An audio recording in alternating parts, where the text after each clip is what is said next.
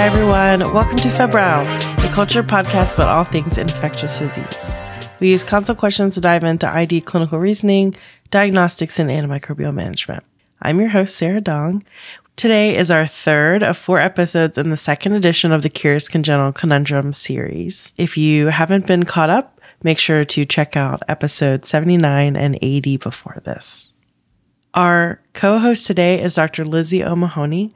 She is a pediatric trainee working in London with an interest in ID, and she just started a year as a pediatric clinical research fellow with the Oxford Vaccine Group. Our discussant today is Dr. Felicity Fitzgerald. She is a senior clinical research fellow in the section of pediatric infectious diseases and an honorary consultant in pediatric ID at Imperial College Healthcare NHS Trust. All right, let's get started. As everyone's favorite cultured podcast, we would love to hear a little piece of culture or something that you have enjoyed recently or that brings you happiness. Maybe, Lizzie, I could start with you. So I've been trying to read books from different places around the world, and I've just read one from Indonesia called Beauty is a Wound, which I've really enjoyed. It was a really good novel. And what about you, Felicity? So yeah, slightly less highbrow than that. I have been loving Succession on Netflix, which is just the most fantastic TV and incredible script writing. And I think I normally find those high tension things a bit too stressful. But I think because the characters were all a bit awful, I wasn't so invested in their outcomes. So I was able to just watch it and really enjoy the show for the entertainment value. No, amazing TV. Yeah, there are definitely parts of it where I'm like, I'm not totally sure I understand what's going on, but all the characters are so entertaining and, like you said, awful people. Yes. It keeps you coming back yes. to watch. Exactly. Well, let me hand it over and you can tell us about the case. Great. So I am a relatively new pediatric infectious diseases consultant working in London in the UK at a hospital called St Mary's. And I was working during the week with a very keen SHO, which is one of the more like a relatively junior trainee, who is Lizzie. And the phone had been ringing all afternoon with referrals, and the middle grade was quite overwhelmed with other things. And I turned to Lizzie and I was like, Lizzie, do you want to take this one? And she was like, yes, I do. I'll take this call. So he handed the phone over to Lizzie, and she was gone for a really long time. And this is the story that she came back with. So I took the referral, and often these referrals are sort of quite quick questions, which is kind of what I was hoping for. But instead, I actually started to get this story from a doctor from a district general a little bit outside of London. And they started with this story, and I quite quickly realized that actually this was not a quick question, and this was going to be a quite long history of something that had actually been going on for months rather than days. So they started telling me about this child who was a 2-month-old male infant. He'd been having persistent fevers for about 4 or 5 weeks now, and they'd started about a day after their initial BCG vaccination, but they'd been intermittent and they'd stayed well, so parents hadn't really done much about it. About a week later, they'd come into the hospital, and they'd looked really well, but because they were a young infant with a recorded fever in the emergency department, they did a partial septic screen. So they started IV antibiotics. They sent bloods. They waited on a lumbar puncture because, as I said, their baby looked quite well. But they sent swabs and they admitted them. And at this time, the baby swabs came back noting that the baby was COVID positive. But otherwise, there weren't any other respiratory viruses picked up. So flu A and B and RSV were all negative.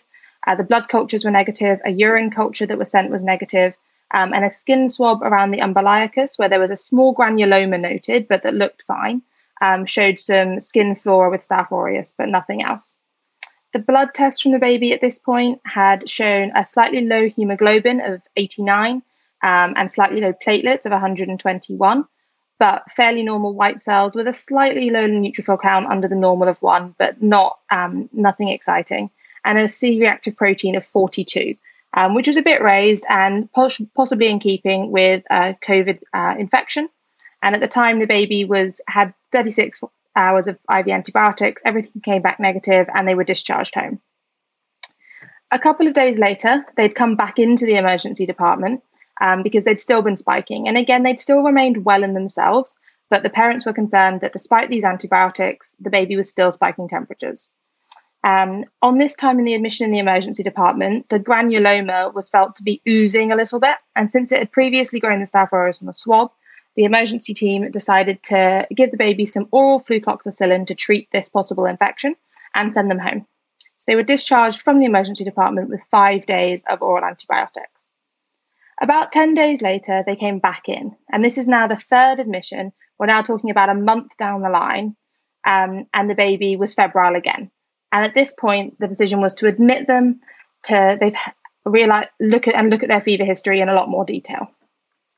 And at this point, they've now had fever for 14 of the past 21 days. So not quite every day, but frequently enough that it is becoming a concern. And this is despite a course of IV and a course of oral antibiotics. This is about 3 or 4 weeks post the initial COVID swab being positive, so not suggestive of still being involved in that infection. On this admission, they had a full septic screen, including blood cultures, urine culture, and a lumbar puncture. Repeat viral swabs were sent for everything, and intravenous antibiotics were restarted. They also started to think about doing more extensive investigations and also getting further history and going into it in a bit more detail. So, first of all, looking at the background, so getting a bit more information on this baby. So this is the first baby of Nigerian parents. They were born at term. There were no problems in pregnancy. There were no problems at delivery. This baby was born in 2022, and mum had been in the UK since 2019 when she'd moved from Nigeria. Since moving over in 2019, she'd had no overseas travel. She'd not been back to Nigeria. She'd not been out of the country otherwise. And during the pregnancy, she'd been well. She'd had no illnesses. Scans and serology had all been normal. During the pregnancy, she'd not had any unwell contacts. There was no one that she'd come across that she knew of that had any illnesses. Same with the father, was well at home. Nobody else lived at home, although they did have mum's mum visiting at the time. And the baby themselves was thriving. So looking at the growth charts, head circumference, weight, they were growing along the 50th centile.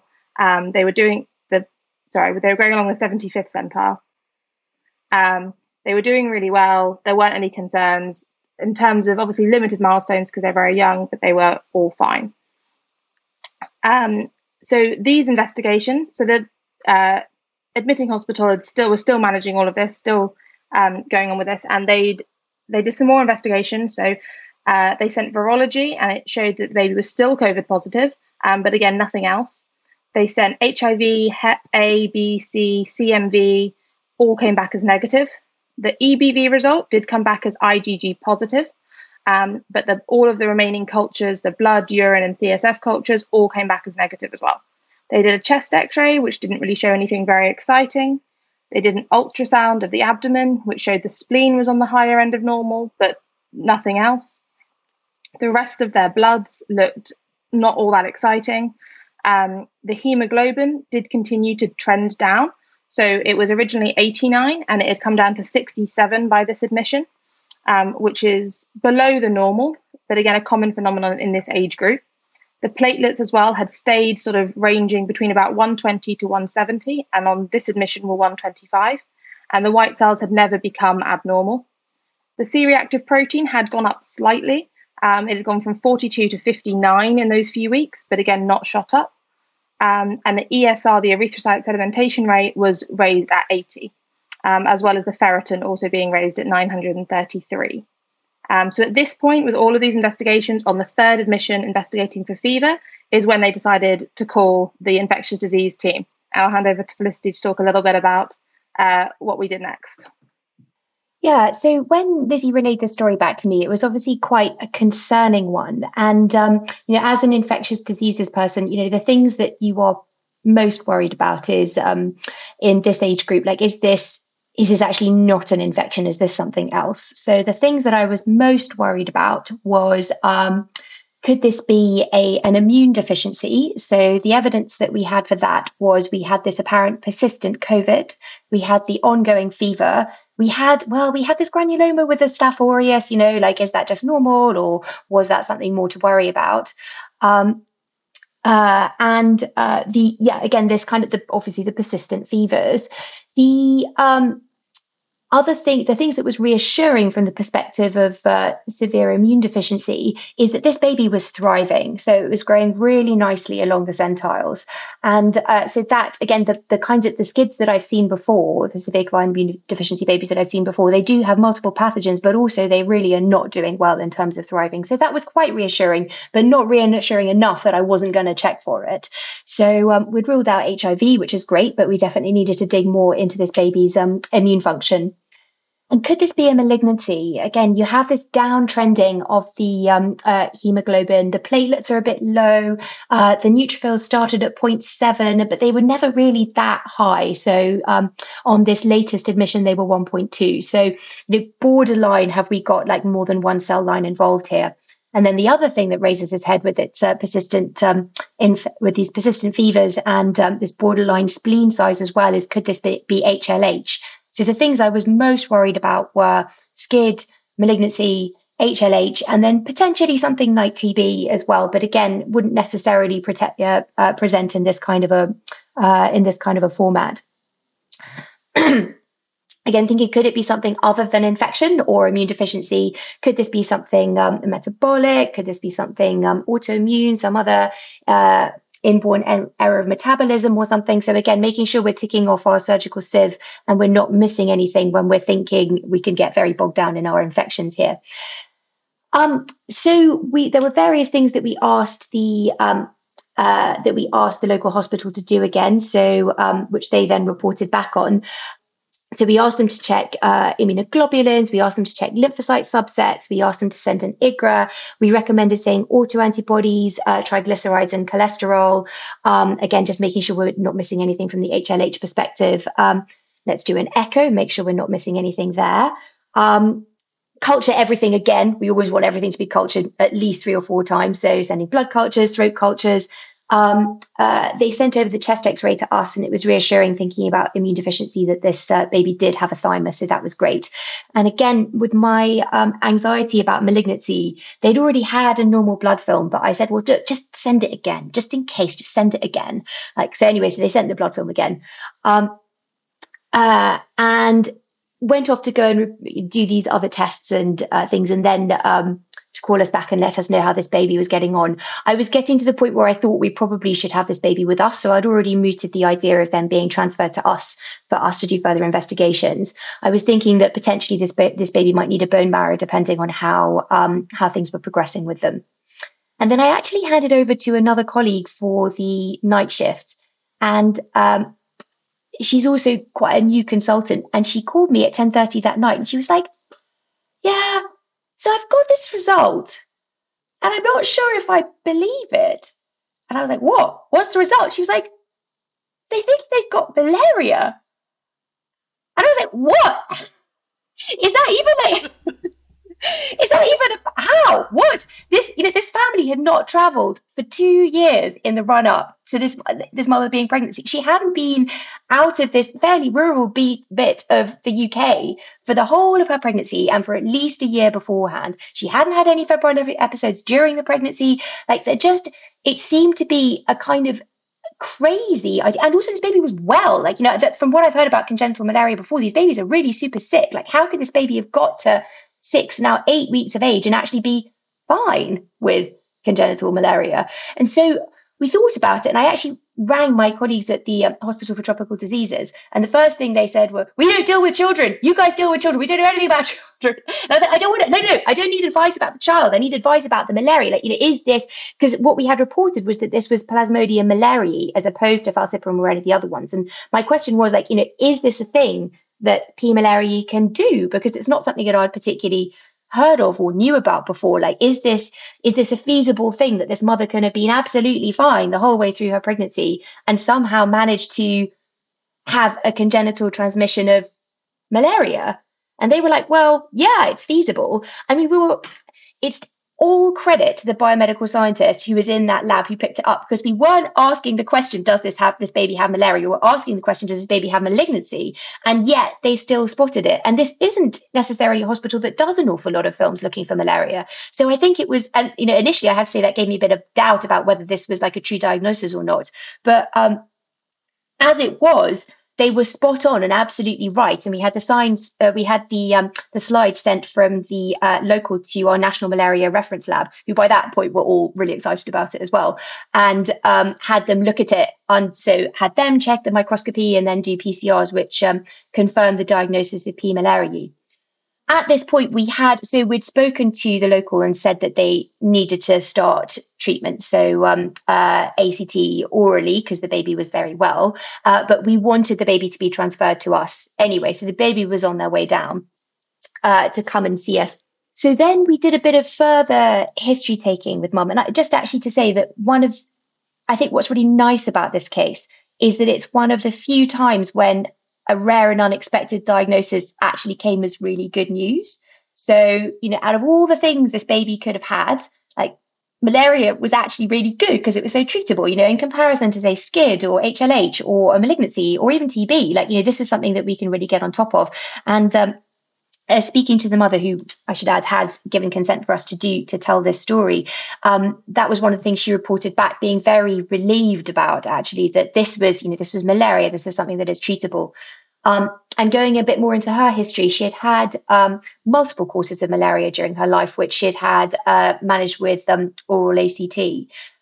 But she had not had any feverish episodes during pregnancy in the last 3 years. So we did then ask, has she had any visitors from overseas? And her mother had had traveled over to come and see them. And that raised the whole question, could this be a mosquito in the suitcase kind of vibe, as opposed to a congenital malaria?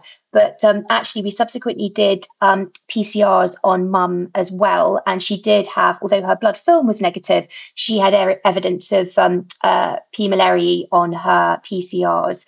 So it does look like this is confirmed P. malariae congenital transmission. So super rare and good news. Amazing. So I don't know if I want to pass back to you, Lizzie, to carry on about the treatment. So when the baby was transferred over to us, they were started on treatment. And they were initially started on oral artemisinin combination therapy, and then we actually gave them IV artesunate as well. We did actually wind up giving them another course of antibiotics because we were a bit concerned about a superadded bacterial infection because their CRP had kind of jumped up again when they came to us. So we wound up giving them a few days of IVs and then switched to an oral course to finish off. And they remained very well. They stayed very well. And actually, after 3 days of treatment, their repeat blood films had become negative and you couldn't see any malaria parasites anymore. And we sent off PCR tests as well and followed them up a month later with repeat PCR tests, which all remained negative. Hooray! Yes, and speaking to the mother recently, this baby is thriving. So actually, this is all a serendipitous discovery of something very unexpected that has actually turned out really well, which is great. So yeah, just to think a bit more about congenital malaria in general, I think what was really unexpected here was the lack of a travel history. Because again, that we would have expected the mother to have had either an episode of malaria during pregnancy or to be living in an endemic area, whereas this mother hadn't been anywhere near Nigeria for 3 years. Of course, most cases of congenital malaria will take place in endemic areas, but usually to women who are not living in them all the time, because the idea is that actually maternal autoantibodies will protect the baby and prevent transplacental transmission of malaria. So I think it's about 10 times as more likely for you to for you to be able to pass on congenital malaria if you are a woman who is not from an endemic area in comparison to somebody who's there all the time. So we can see there is a great deal of protectiveness in those maternal antibodies. In general, of course, the most common parasite that you would see would be P. falciparum, and that's in part a function of quite how common P. falciparum is in terms of epidemiology. And normally this would be really quite a serious illness in these neonates that will present probably about 10 days after the baby is born, but could be up to a month, and would be with severely high fevers and with hepatosplenomegaly and with anemia and liver dysfunction. So again, it might be a little bit more, you would hope it might be a bit more obvious. Again, the risk is when this is a mother who has traveled during pregnancy, but normally lives in a non-endemic area where, like us, it wasn't necessarily something that would be top of your list to test for. And again, this baby would need rapid treatment with either ACT or IVR tesonate, depending on how well they are. Just a thing to note, thinking about P. malariae in particular, it does appear, I mean, there's been very little research on it and its susceptibility to antimalarial treatment. It looks like it may be more resistant to ACT than other strains of Plasmodium, which might be why this mother still had persistent parasites despite having her previous courses of ACT. But it does look like both mother and baby have cleared it now, so that's good. Yeah, so just thinking in a bit more detail about treatment of malaria. So P. malariae isn't a strain that produces hypnozoites, so you wouldn't need to think about primaquine afterwards. The ones that you would want to think about a treatment of primaquine afterwards to make sure you were getting rid of a hypnozoite would be Vivax or Avale. So that wasn't something we needed to think about there. And that actually was it feels a bit counterintuitive, because P. malariae is a parasite that we know can last for a very, very long time in the bloodstream. And kind of instinctively in my head, I thought that was probably because it produced hypnozoites, but it doesn't. It's not hypnozoites. It's just that it can continue to live in the bloodstream at very low levels. And in general, it is not as it doesn't cause a serious disease as falciparum would do. So it produces far fewer daughter cells. I think it's something like 1 to 8 as opposed to like 1 to 32 or 48, which would be falciparum. And the reproduction cycle is longer, so 72 hours as opposed to 24 to 32 hours. Sorry, I've segued a bit away from treatment there. But coming back to the treatment.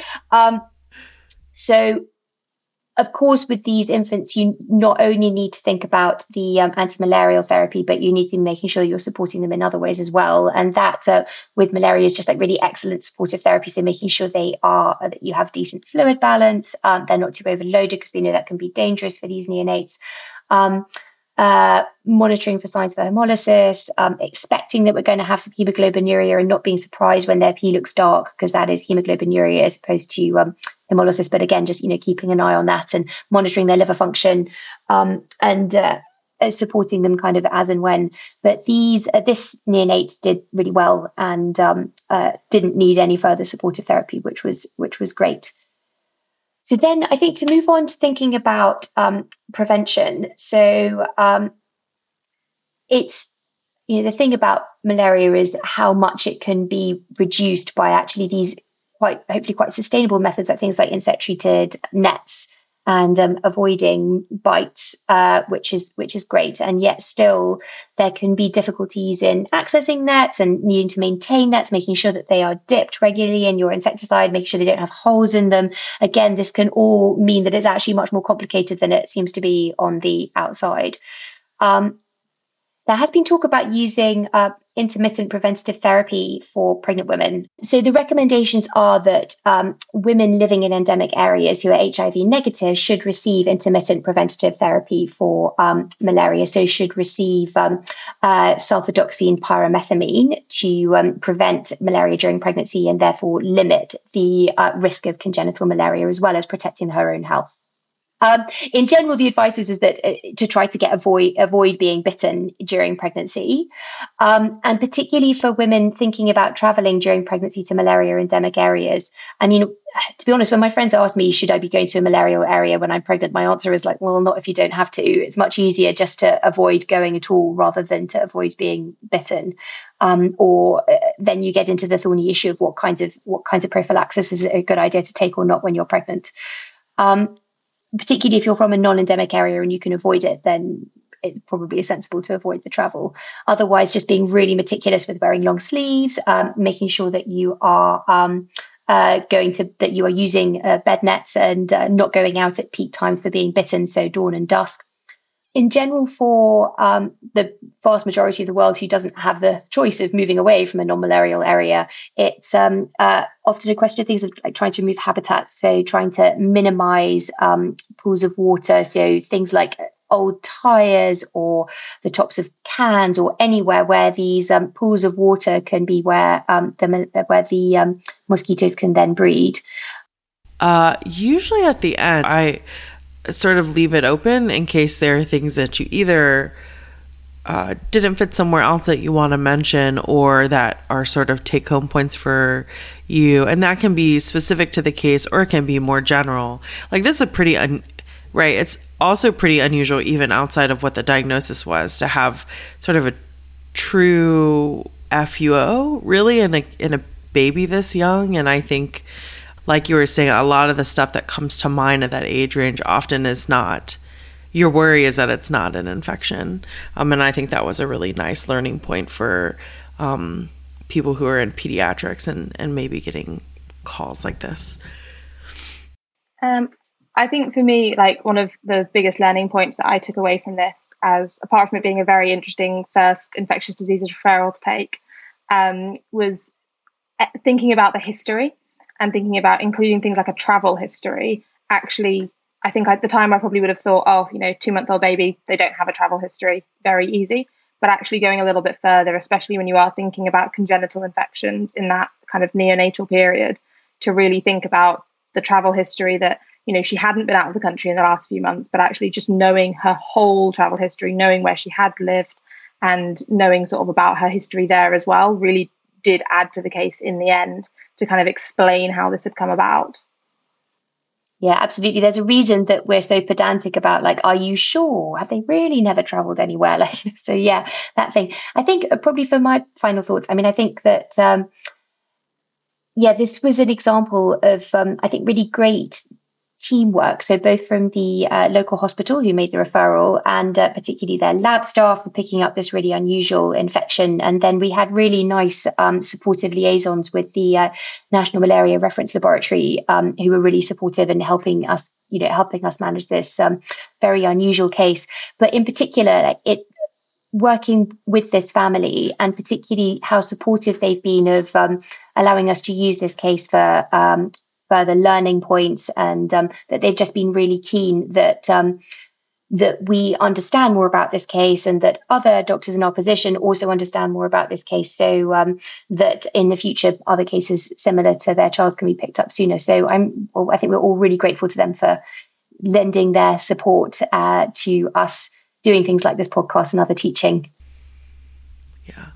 Yeah, and there are so many other points along the way that you touched on, like when you're concerned about an umbilical cord abnormality or infection, how that can sort of be a flag for something else.